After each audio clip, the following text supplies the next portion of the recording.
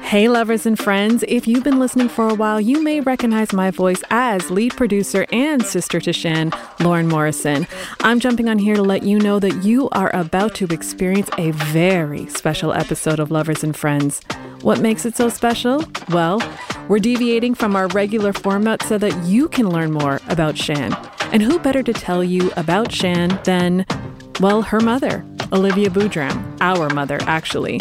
Olivia is going to be featured throughout the episode and sounds like this. The part that surprised me was the fact that she said that she was obsessed with sex. That surprised me. I feel like, I don't even know, did she live with us?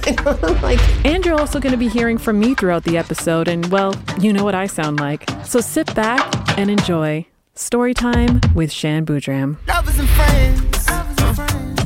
I'ma take you on a trip, baby. I don't pretend. Hi there, lovers and friends, and welcome to a very special edition episode of Lovers and Friends, the podcast, with me, your host, Shan Boudram. I am a sexologist and intimacy educator who has been working as a public-facing educator for the past 15 years. I have done my work everywhere from YouTube to Netflix, from Playboy to The View, and this podcast is an opportunity for me to bring everything together. My educational background in psychology, in sexology, and in journalism, as well as my passion for all three areas of intimacy, which is sex, relationships, and attachment. Here on this podcast, we have a dynamic, multifaceted conversation, but today we're going to do things, like I said, a little bit differently. I want to tell you a story in order to answer a question that I get asked all of the time and have to answer it in a super short way. But the joy of podcast is that it's like good sex. We get to take our time. We get to really dive into this layer by layer. We get to go through this in phases. And so I want to have great sex with you. So I'm about to answer the question that I get asked more than any other question on the planet. Are you ready to hear it?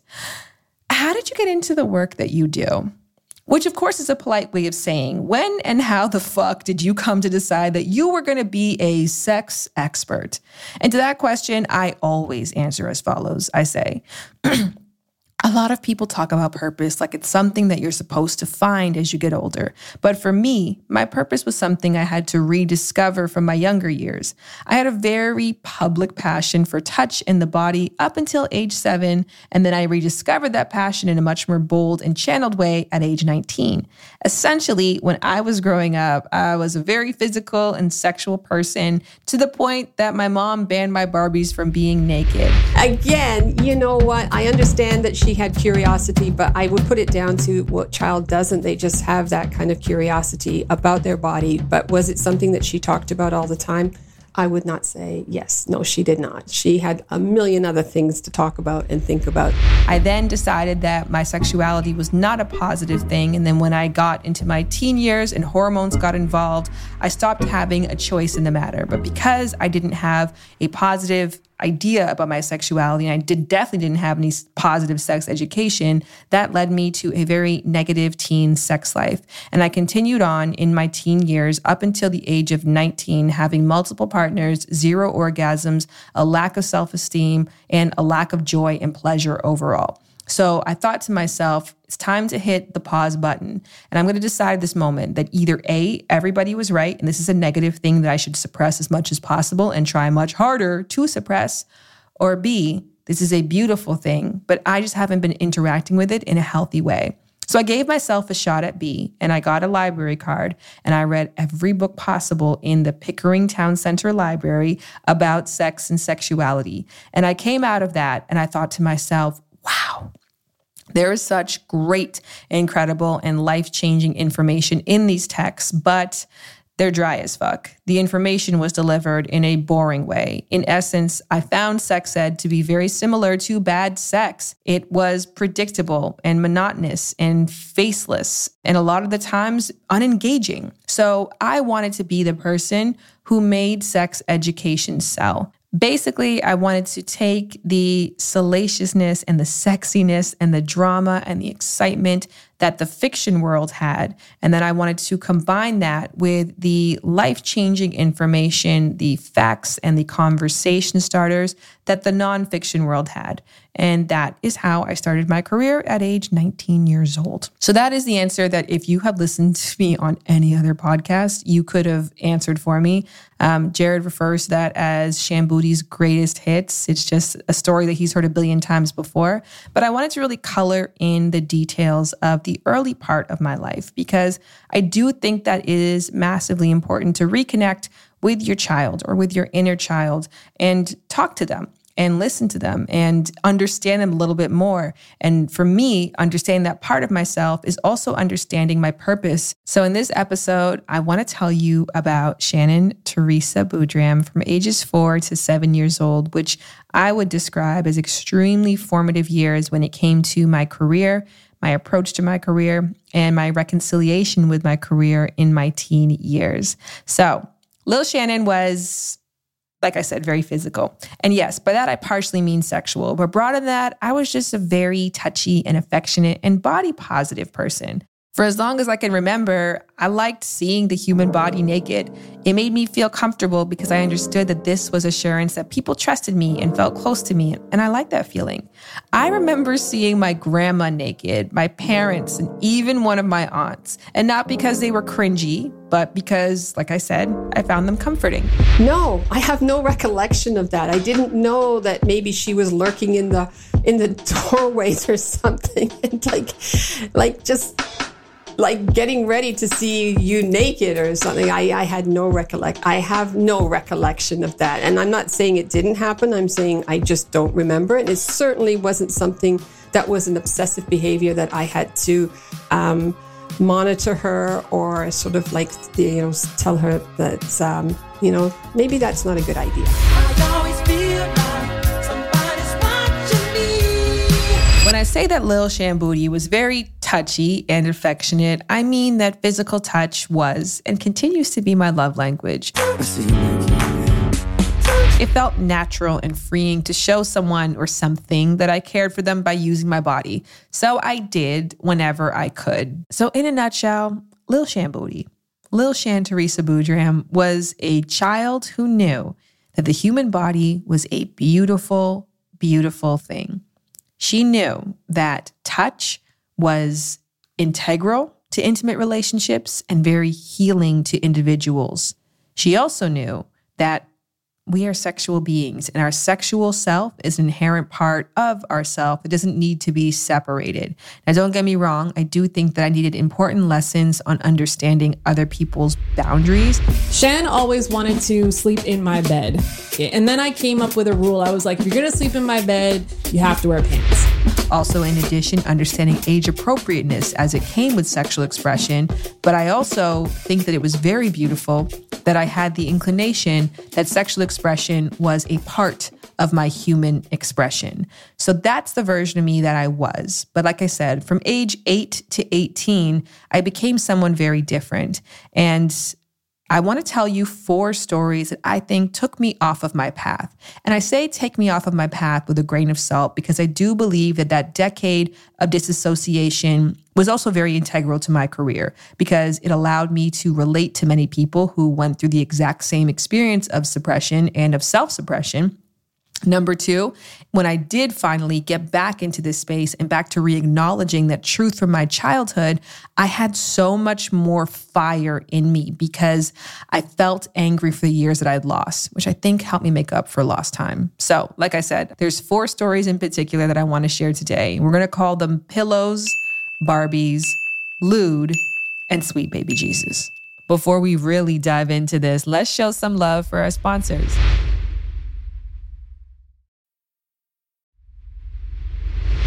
All right, let's do this. Lewd. So I'm like somewhere between 5 and 7 years old, and I love my sister. I love my family. I love my mom. I love my dad. I love my sister, but I also love to bother my sister who doesn't like to express love through physical affection.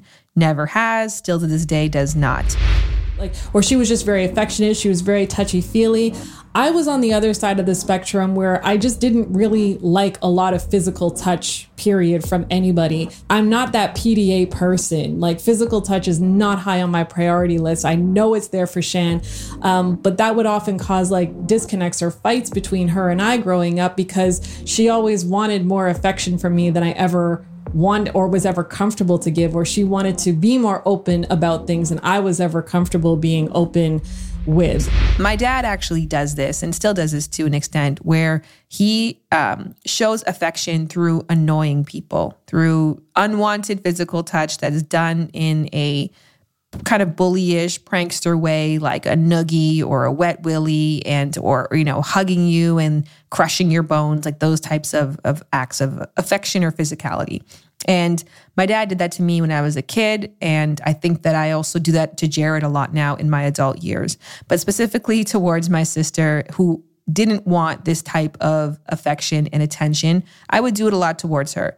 Also, mind you, not because I just wanted to bother her, but in general, I love my sister and I love hugging her. And even to this day, I'm the one who initiates them and I enjoy them. But I remember specifically, again, being somewhere from 5 to 7 years old, and I was chasing my sister around the house, and I was trying to hug her and trying to kiss her on the cheek. And then she was like slamming doors and it was like ramping up. And then I started to do things like blowing her a kiss when I couldn't reach her. Or I would like, shrug my shoulders at her. You know what I would do? I would lick my lips.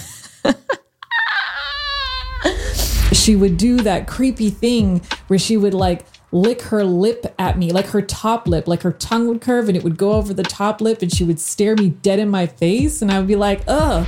And my sister, rightfully so, told my mom, like, she is bothering me and she is doing things that are weird and creepy. And my mom sat me down and was like, you are being lewd. Stop being lewd. Lewd. It's funny, when I heard that word, I had to stop and think, do I use that kind of language? Oh no, Mom absolutely used the word lewd. I wouldn't know the word lewd. I don't know where that would come into my vocabulary, but I remember that was a name that Mom gave it, and I just held on to it. To be lewd is to be crude and offensive in a sexual way.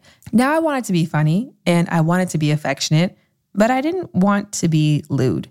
I knew that was a bad word and I didn't want to be a bad person. So I was like, I don't like the feeling of being called that. But because my sister, who was very smart, realized I didn't like to be called that word, my sister then started calling me lewd a lot. Mom, Shannon's being lewd again. And I got really deeply hurt by that. And I slammed myself in my bedroom, and I remember grabbing a sticky pad and I wrote on it, "The lewd one wants to be left alone." And I put it on my room door.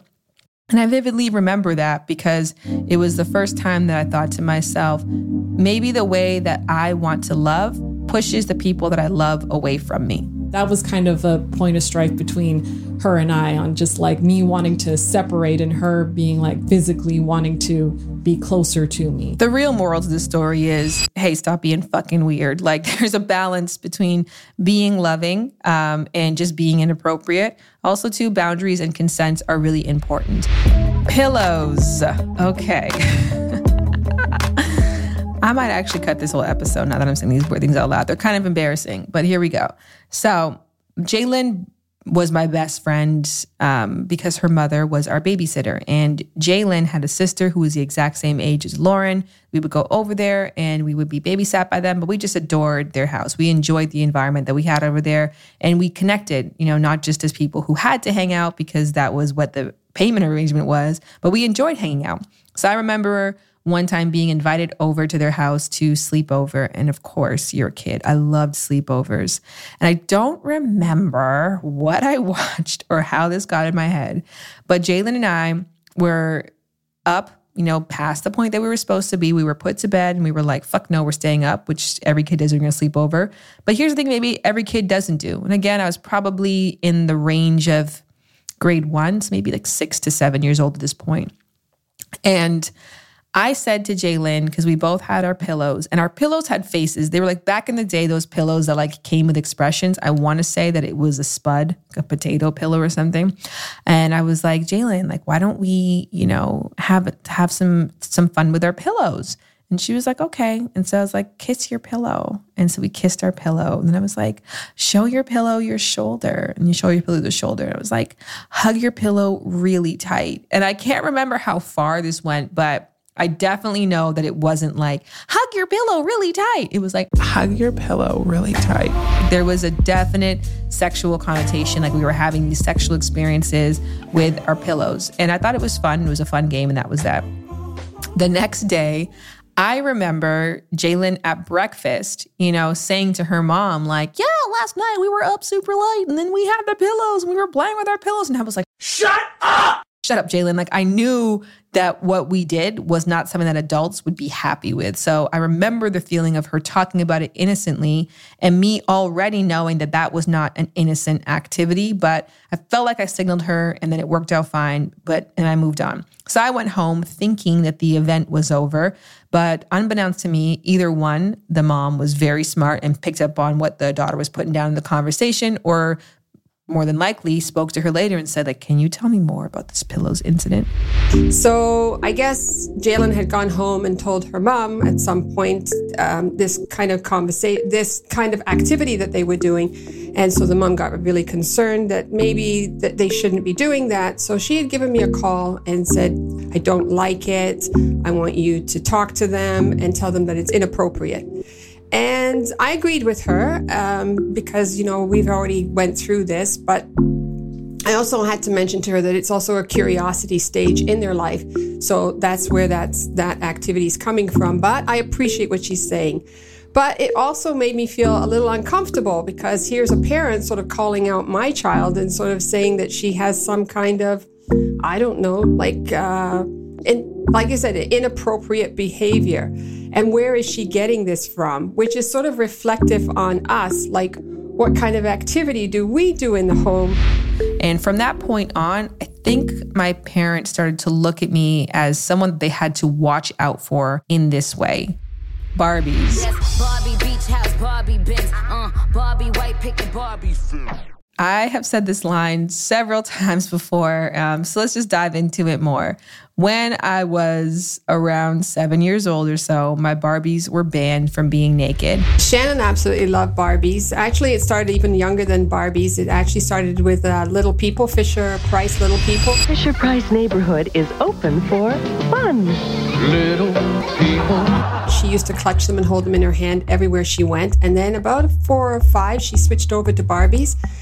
And she loved playing with Barbies all the time. But she had this obsession with taking the Barbies' clothes off and putting them in bed together. So we have Barbie and we have Ken in bed together. And at some point I said, you can't take the Barbie's clothes off all the time like that. You have to keep the Barbie's clothes on. Now, I was an avid Barbie player. I had a great imagination. My sister had a great imagination. We would create these storylines. Also, it's important to note, which actually when I think about where did I get the pillows thing from before, it could be from this. Growing up, I watched soap operas. I watched All My Children. I would be in kindergarten stressed out that I couldn't get home in time because All My Children came on at 1 p.m. I'd be stressed out that I would miss my stories. Lauren, our oldest daughter, she had gone to school, and so she went to school in the afternoon, so it was just myself and Shannon at home.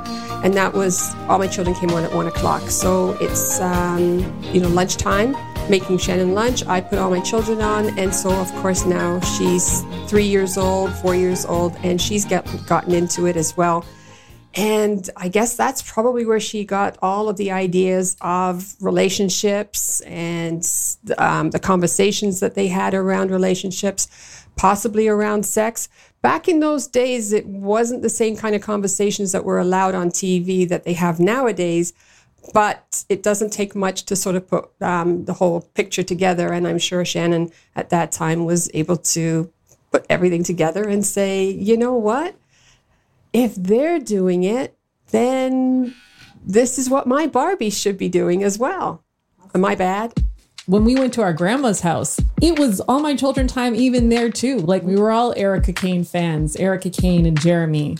What were their names again? Adam and Stuart, the twins, Haley, Tad. These were the people. These were the people that we grew up with. So we, as kids who grew up on soap operas, didn't play Barbies like we changed their names or changed their jobs. Like there was a storyline. There was a cohesive storyline. If you were married to somebody, you were married till you were not married. If you worked at the pet store, you worked at the motherfucking pet store.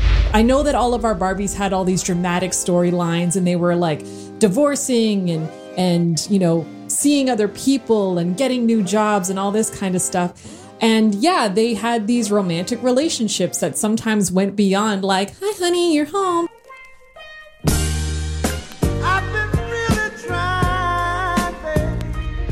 A lot of the stories naturally led to people's clothes coming off. And so we would have our Barbies in these, you know, storylines and in these activities, and then something will be happening. We would call for dinner. And because I thought nothing of it, I would just drop them and then go upstairs. I think it was after the pillows incident that happened that my mom coming in the room and tidying up after us, or just seeing what we were doing, or just being in the room for some reason and seeing the naked Barbies had a shift in meaning for her. And no longer was it like innocent play or maybe them just in the middle of changing clothes, but she saw it as, you know, us or me acting out lewdly and inappropriately. See, my choice of words actually is vulgar. Like that is my choice of word. That's a vulgar behavior or inappropriate behavior. Mom, Shannon's being lewd again. So I remember that my Barbies were in the pool. We had a Barbie room. It was a town. It was a lit town. So one of the Barbies had their own pool. And I think she was getting freaky with her partner in the pool area. My mom saw the two Barbies laying on top of each other in the pool. And she pulled me into the room and she said, what were these Barbies doing? And I think I was just like, they're just going for a swim. She said, why aren't they wearing any clothes? I was like, I think it was a really hot day. And she said, okay, well, they're swim trunks and they could be wearing swim trunks. And from now on, I don't want to see your Barbies naked. You can change their clothes, but do not play with your dolls while they have no clothes on. And that became a rule in my house, no naked Barbies. I'm actually really surprised Mom didn't bring me up in the whole playing with Barbies naked thing, because I pretty much know that the person who Shan predominantly played Barbies with was me.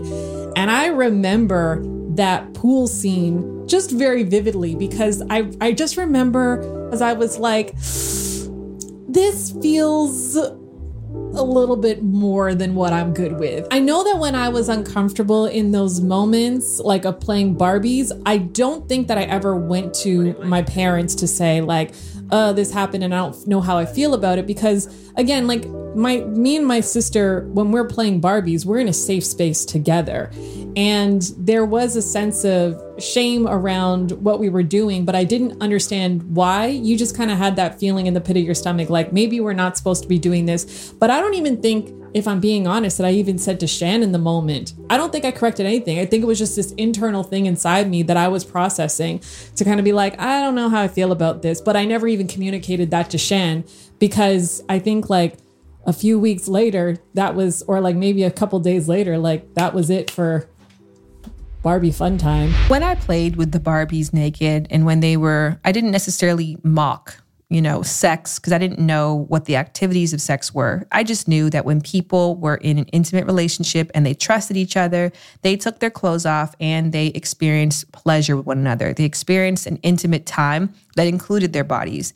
And while, a 7-year-old mocking that activity can seem lewd to some people, I think it's actually kind of cool to understand the context for appropriate sexual contact, to mock the kinds of conversations that would lead to that contact, to play around and figure out like, how does a healthy sex life fit into life? Because it is a natural part of life. And like I said, we were mocking life through our Barbie games, everything from getting fired to getting divorced to arguments to job and career changes. We were doing all of that. And sex wasn't the focal point, but it was a part of the storyline, just like it is in real life. So if you are going to allow me to play with Barbies and to play in this world and to create this universe, why would we decide that sex is the one thing that good Barbies don't do?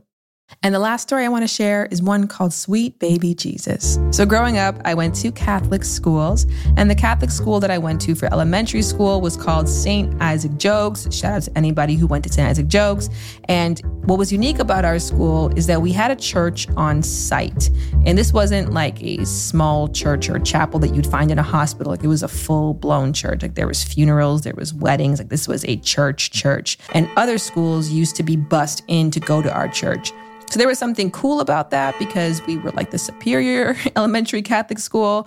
But I think one of the cons of that is that the people who worked at the church, I don't know what they're called, priests and clergymen and church people, had a lot of involvement in our school because they were just on site all the time. So as a result, we had this course that's called Family Life, which I don't even know how to put that into other words. Essentially, you learned about the human body, sexuality, I guess, and you learned about family dynamics, and you learned a little bit about self-development. So early on, maybe grade 1, grade 2, we had these family life courses, but we would often have people from the church come in to teach certain parts. And for whatever reason, when we got to the sex section, we had a nun come in and teach us that specific part. And I remember this nun, we'd never seen her before, but there was no familiarity. So it's already an uncomfortable, brand new topic for the class, obviously testing people's maturity levels. And then we have this stranger come in who we all look at as like a super authority figure. And so you don't feel comfortable questioning. You don't feel comfortable being there. You don't feel comfortable, period. And she said, I just want everyone to be very clear because there could be rumors about what sex is in the schoolyard. But sex happens when a husband and a wife who love each other very much, and God acknowledges and validates this love, go and hug each other very, very tightly for an extended period of time. So obviously everybody had questions after this, but nobody felt comfortable asking them. So they pretty much just left the room, and then we were all left to our own devices. And I remember afterwards on recess, people trying to pick this apart and be like, what does that mean? Then how do you make babies? So where's the penis involved? Because at this time we knew that we had genitals. We had been flashing each other, for goodness sake. So there was all this confusion around what it was, but it really put in place the idea that the school system knew less about sex than the peers did. So from that point going forward, sex education became a joke in our school, and it became something that you would almost tune out of because you realized that the real sex had happened when the bell rang and when you were at recess. I did not learn a single useful thing about sex from school. And I'm talking, let me rephrase, because I then went to school to become a sexologist, so obviously that's not true. I mean, from the ages of kindergarten all the way up until high school, there was not one useful bit of information. And as a matter of fact, it was quite the opposite.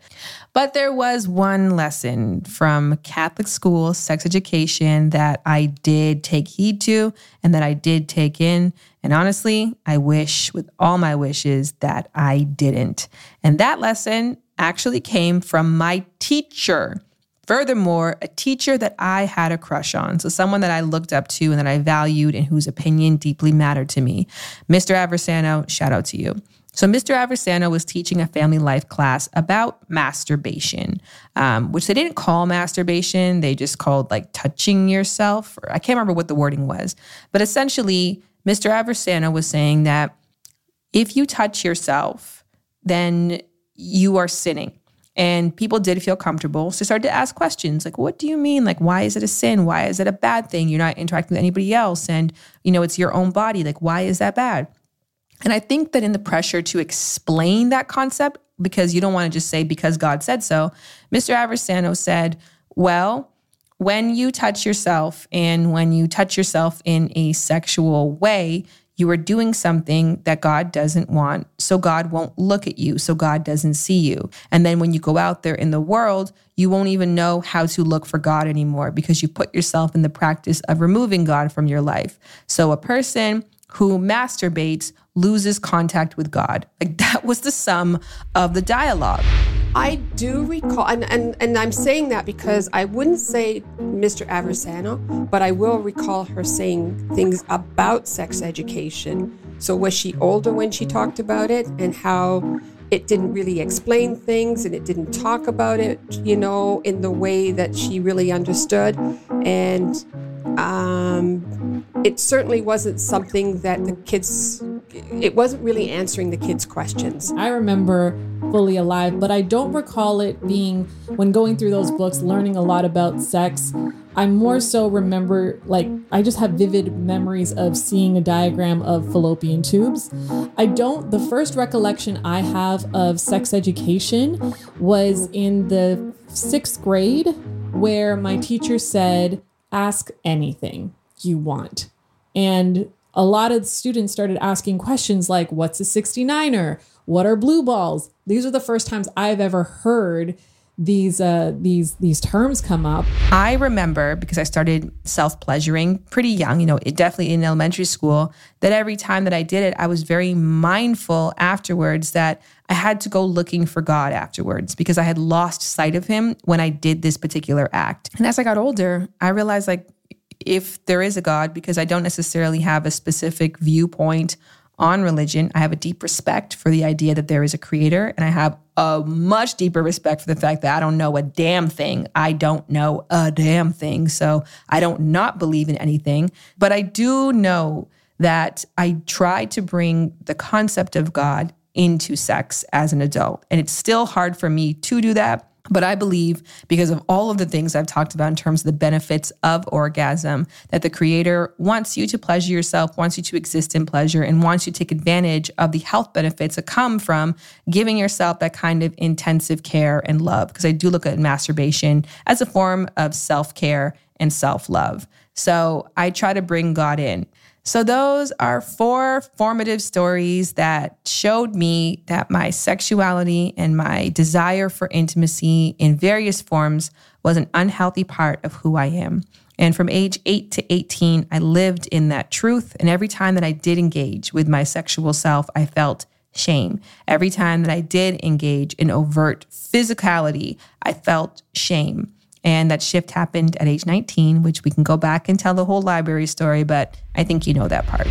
I'm uncomfortable with it, don't get me wrong, but I appreciate what Shannon is doing right now for all of the younger people out there, and encouraging parents out there to talk to their kids from a very young age. They are curious, and I would definitely have done it a lot different. I have a clinical background, and so when I talked about sex, I talked about it in a clinical sense, and that's not what kids want to hear. They want to hear about the feelings, the emotions that go with it.